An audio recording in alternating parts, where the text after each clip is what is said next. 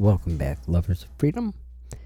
This episode of Wilder Things is surreptitiously titled The Hypocrisy Behind the Green New Deal and the Strategy Used to Pull It Off. Now, by strategy, I am referring to the kind that we don't like to see in our society because it's more like anarcho-communist strategy, and it's dangerous to a free society. A subtitle for this could be How Marxist Progressives Use Focus Group Tactics and Censorship to Control Our Conversation and Insulate themselves from the guerrilla they've created. And the strategies are pretty much just as important as understanding the hypocrisy behind the Green New Deal, because hypocrisy is kind of a universal thing with our Marxist friends. And you'll see that there are basically three real kind of interlocking parts that they'll use in their strategy, and they're fairly universal in that they use these same similar strategies in trying to push the race equity issue and the illegal immigration issue. Let me explain why. I think the first part of this is to realize that I don't think these Marxist Democrats do much without some sort of focus group playbook. And from this focus group playbook, they get enough information to either increase the likelihood that the project that isn't good for society goes through, or that it increases the successful resource, reduces the resources necessary to push a really bad idea across the finish line. The first step that they do is to try to isolate or identify people who are smart enough, that is, the people in a demographic or cross-section of the country that are pretty good at critical thinking, at catching errors and speaking up about them. In this case, for the Green New Deal, I think they targeted the middle class, and they did so by early on, I don't know if you recall, but AOC and others were saying that basically the middle class was to blame for whatever type of anthropic or human-caused climate change. And they would do something like this because it would distance people, turn them off. They would, change the channel. If she came on and started complaining about their aberrant behavior back in the day, and that now climate change is adversely impacting people of color and this and that, la-di-da. So they turn off a lot of people so they can kind of walk away with the ball. And there's other reasons behind why they would do that, because some people just plain old find it offensive, and that would cause them to engage in let's just say less than ideal conversation whenever they do, so they can point out how horrible people are, and then it's sort of kind of it's a self-justification that, hey, we were right. We told you that these people, they feel guilty about ruining the planet and causing greater harm to others because they could afford to insulate themselves from the impacts of climate change. And that identifying the groups and stuff is just one part of three, because after that they craft a message, and that message is sort of to cause that political and social damage. And of course, obviously, they've been calling publicly for unity as they do this. So that message does two things. It's going to, like I said, offend the people who could actually call them out on their BS, and it's going to mobilize others to action against those that they've identified as, these are your enemies, go get them. And then they'll say that we've ruined the planet for everybody else.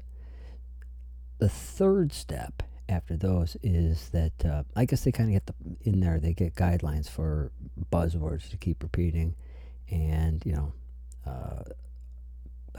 tips to avoid unfiltered questions, because nobody's really said anything about this.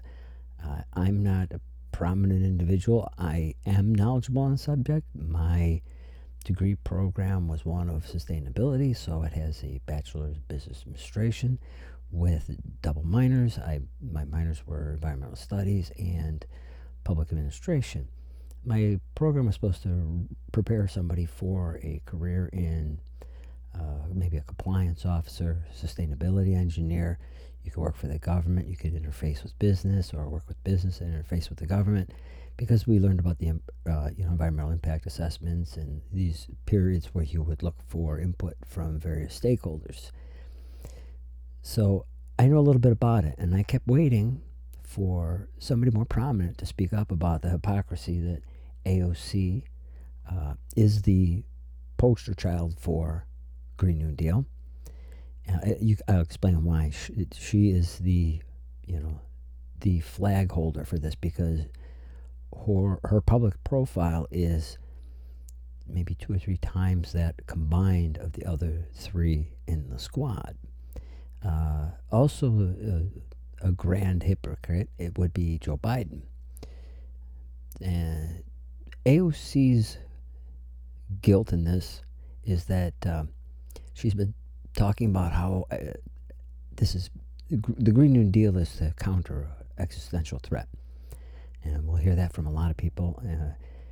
But between her and Joe Biden, AOC's plan is to bring in as many people as possible in this country from less developed nations.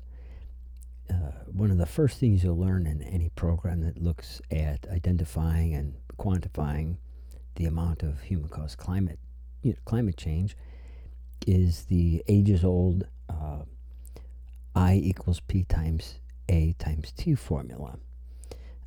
This started out somewhere around 1970 or 1971, where I equals the impact that if we were all to say, hey, we've done something to the planet, let's quantify what we've done as human beings. And you do that by multiplying population times affluence times technology. AOC's plan is to bring in people who reproduce in their home countries somewhere between 2.5 and 5 times that of third and fourth generation non-Hispanic whites in our country. In fact, 2019 was the first year in some time that the white population went down in the United States. We are just kind of we're just kind of on a hold pattern with our reproductive rates. The people that we're bringing in did not have from those other countries access to high quality prenatal care and exceptional delivery rooms and this and that, nor did they have access to the safety, I can't think of the term that they use for them right now, but it's basically the safety net of a societal, welfare systems. So if these people come here and their natural birth rate is the number that they talk about, the NBR, if that goes up, we're going to have a population increase, because we're bringing in between 2 and 3.5 million. I imagine it's going to go up as immigration policy changes. So that's her hypocrisy. You can't call it an existential threat and then also have an agenda, have a program that is directly counter to it. Joe Biden's guilt in this is that he is Mr. Pro-China. And all products made in China, when compared to a comparable U.S. Manufactured item, is between 20 and 30% worse for the environment in their harmful emissions.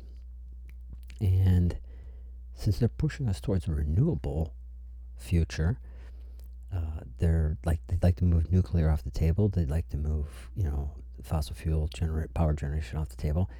They're going to push us towards purchasing and procuring more Chinese-made solar panels and power distribution equipment.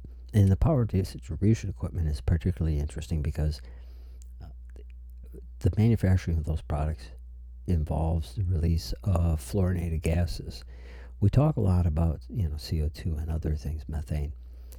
The fluorinated gases are exclusively man-made. They are not found in nature, and they are, like I said, associated with the manufacture of certain heavy power distribution equipment, expandable foams, but they're moving away from those. And the problem with those is that they stay in the environment for tens of thousands of years and they do tens of thousands of times the damage that CO2 does. That is, it remains in the environment for a long time, and the entire duration that it is in the environment, it causes far more damage. And now they kind of convert the global warming potential of most of these airborne compounds. It's far worse. And to allow the Chinese to do this without any sort of punishment that other developed countries have to do is fairly ridiculous.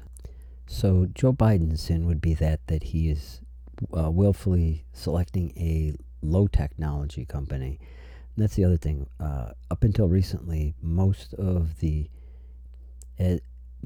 changes that happened during an individual's life resulted in them buying either bigger cars or bigger houses with larger overhead, larger carbon footprint. So basically, most of our choices, as we did better in life, actually resulted in greater harm to the environment. That's not the case now. Not with the hybrid vehicles or electric vehicles. We have, thanks to technology and advancements, we have smarter choices we can make now. Although they don't work for everybody, we can always do things a little bit more simply, a little more concern and care for the environment. But that was not quite the case, 10, 15, 20 years ago. Like I said, most of our quality of life increases also meant lower quality of environment, greater impact. So the next phase that something we've had, see more recently is that, and it's growing, is that people like AOC have been pushing the whole consensus concept for some time. And then they're louder and louder when they demand you rely on their science without really sharing the science or the identities of the scientists. I'm sure there's a list somewhere. But like I said, they're going to tell you the various cycles, but they're not going to tell you what your part is or your negative or helpful contribution. So what they've been doing is they're expanding the concept of the existential threat to shame dissenters, and more recently have started legitimizing attacks from members of their own group, their own party, while denying a connection. And you'll see that this is universal to the race equity and to the illegal immigration. That's why I bring that up. And again, there's a message crafted that they use to mobilize people. And sadly, as we've seen from the James O'Keefe's Project Veritas video recently, they have high-level people who are recruiting people who have mental issues, knowing full well that they're going to, there's a high likelihood that they may engage in some sort of violent behavior because that's why they chose them. They also use children to promote this message very publicly across many channels, or unassailable icons, because then when you speak out against the people who are promoting the Green New Deal, you'll be attacked for that. Democrats, Marxist Democrats, love to push the conversation to where they're going to emerge victorious because they do well in chaos and strife and turbulence and political unrest. That's kind of their thing. Their other tactic they've been doing, obviously, is to keep kicking the can down the road when they're in trouble. One of the things that they've been doing more recently is attaching or connecting other significant voter issues to an agenda until, conceivably, it's until a proposition or a referendum would pass in a key state, because then they'll parade around that victory as though it's a majority position. And here's something else that's very important. I really don't think that there are majority positions on very many things that they have. And I think that most of what we see in the news, the fake news, is the projection of something much larger than actually exists. So basically, we're like watching the Truman Show, I think that movie was, where it's a fake reality.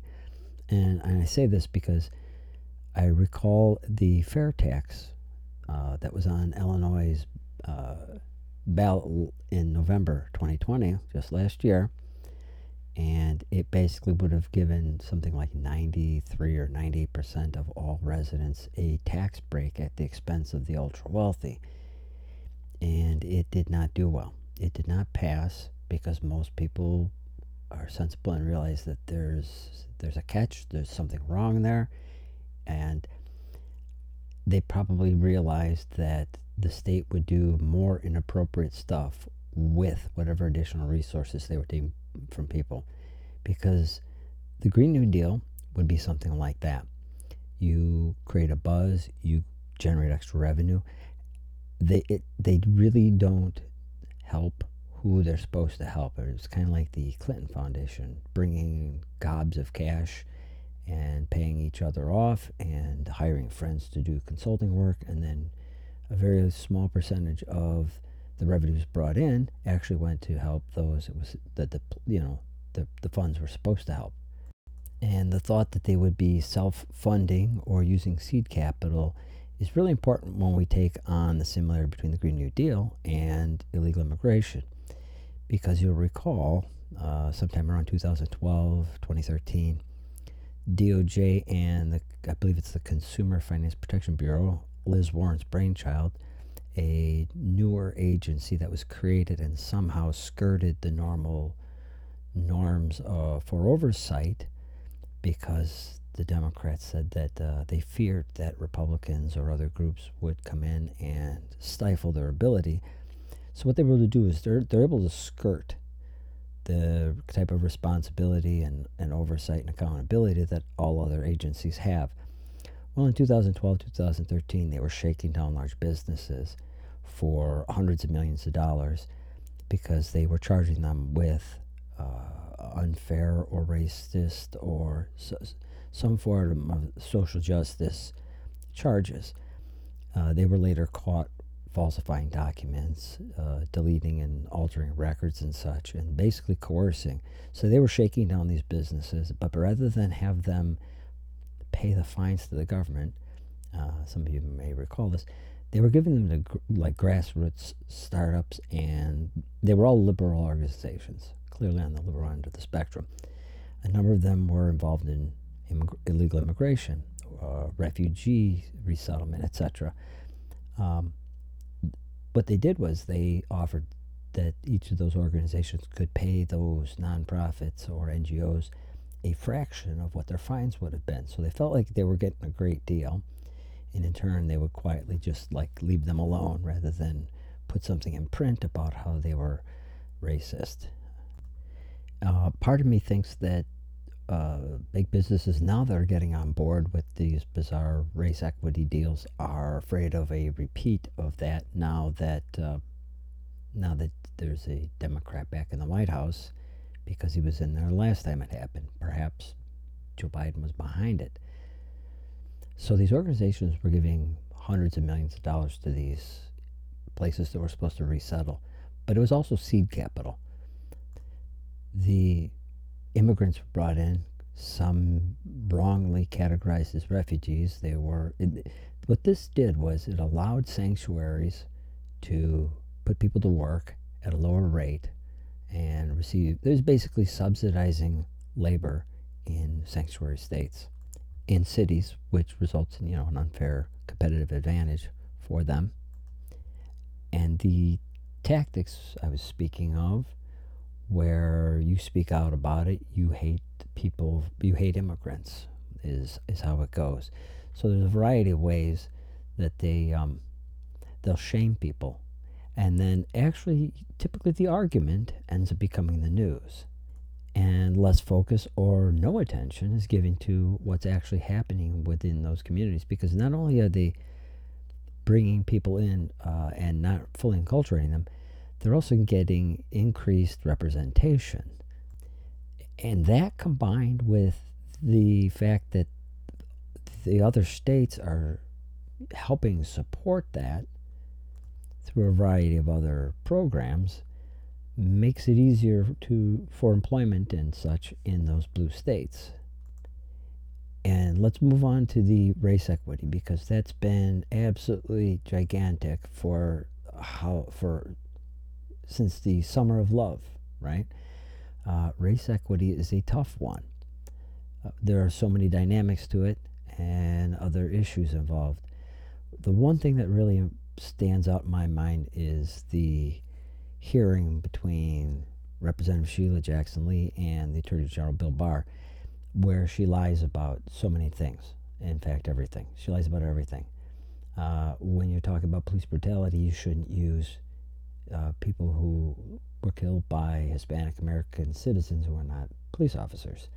It's just like inflating your numbers and stuff.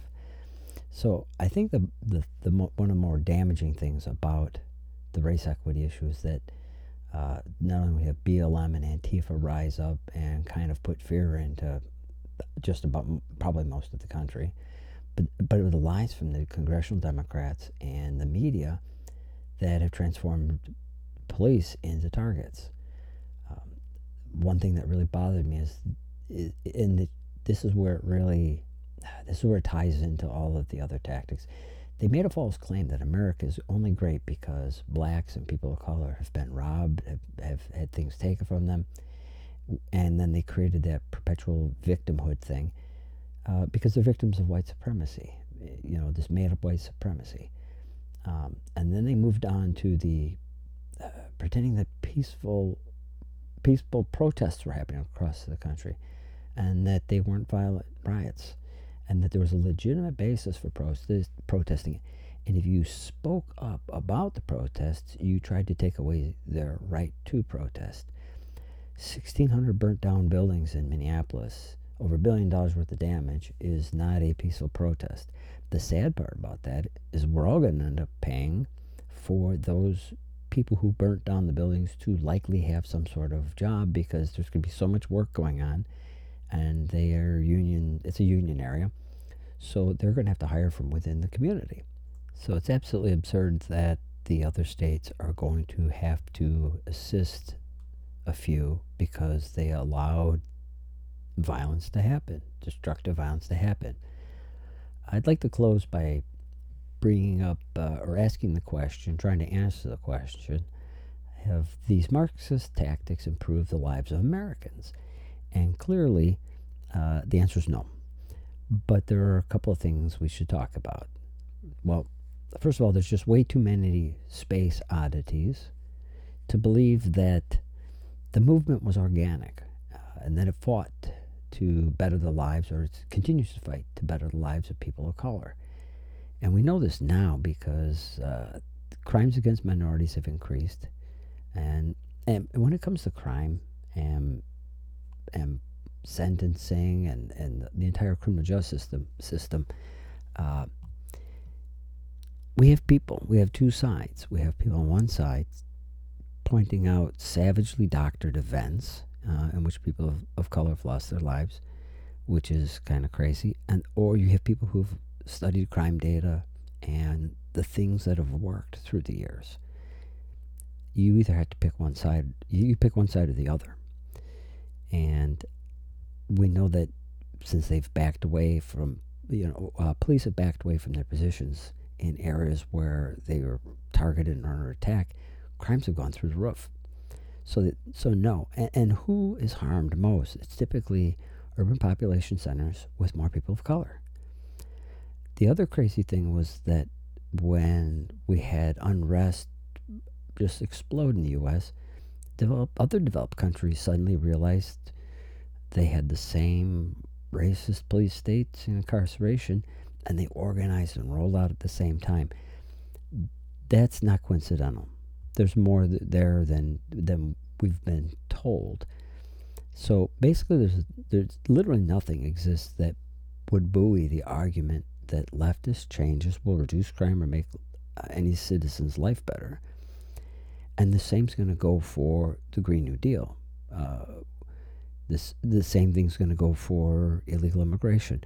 We're going to have people not enculturated who still feel a bit outside because they're being used by these Marxist Democrats. we're going to have more Chinese solar panels and very little will change. And I really think that they're using time as a weapon as well. These programs are introduced and dragged out, and over a period of time, they just keep the arguments going, the debates, the fights. Nobody's winning in any of this, because the truth be told about each nation state's emissions, greenhouse gas emissions, the U.S. is so small compared to China now. From that standpoint, we could stop emitting today, and if China doesn't cut back, we're gonna have a problem if any of those projections on global warming are true. So they're really going after the wrong animal here. And I wished I had a more positive way to end this, but I'll make a promise that as things develop, as there are further developments, I'll continue to throw out little blurbs, maybe 5-minute, 10-minute episodes, updates on this particular topic. But in closing, never forget the FBI, CIA, NSA, DOJ, State Department, and probably who knows who else in the federal government committed treason from 2016 to like 2018, because they couldn't all be that incompetent. Individuals like Lisa Page had one job as general counsel or lead counsel, and that was to provide legal advice and stop things like the Russia hoax from ever happening. And she was in on it.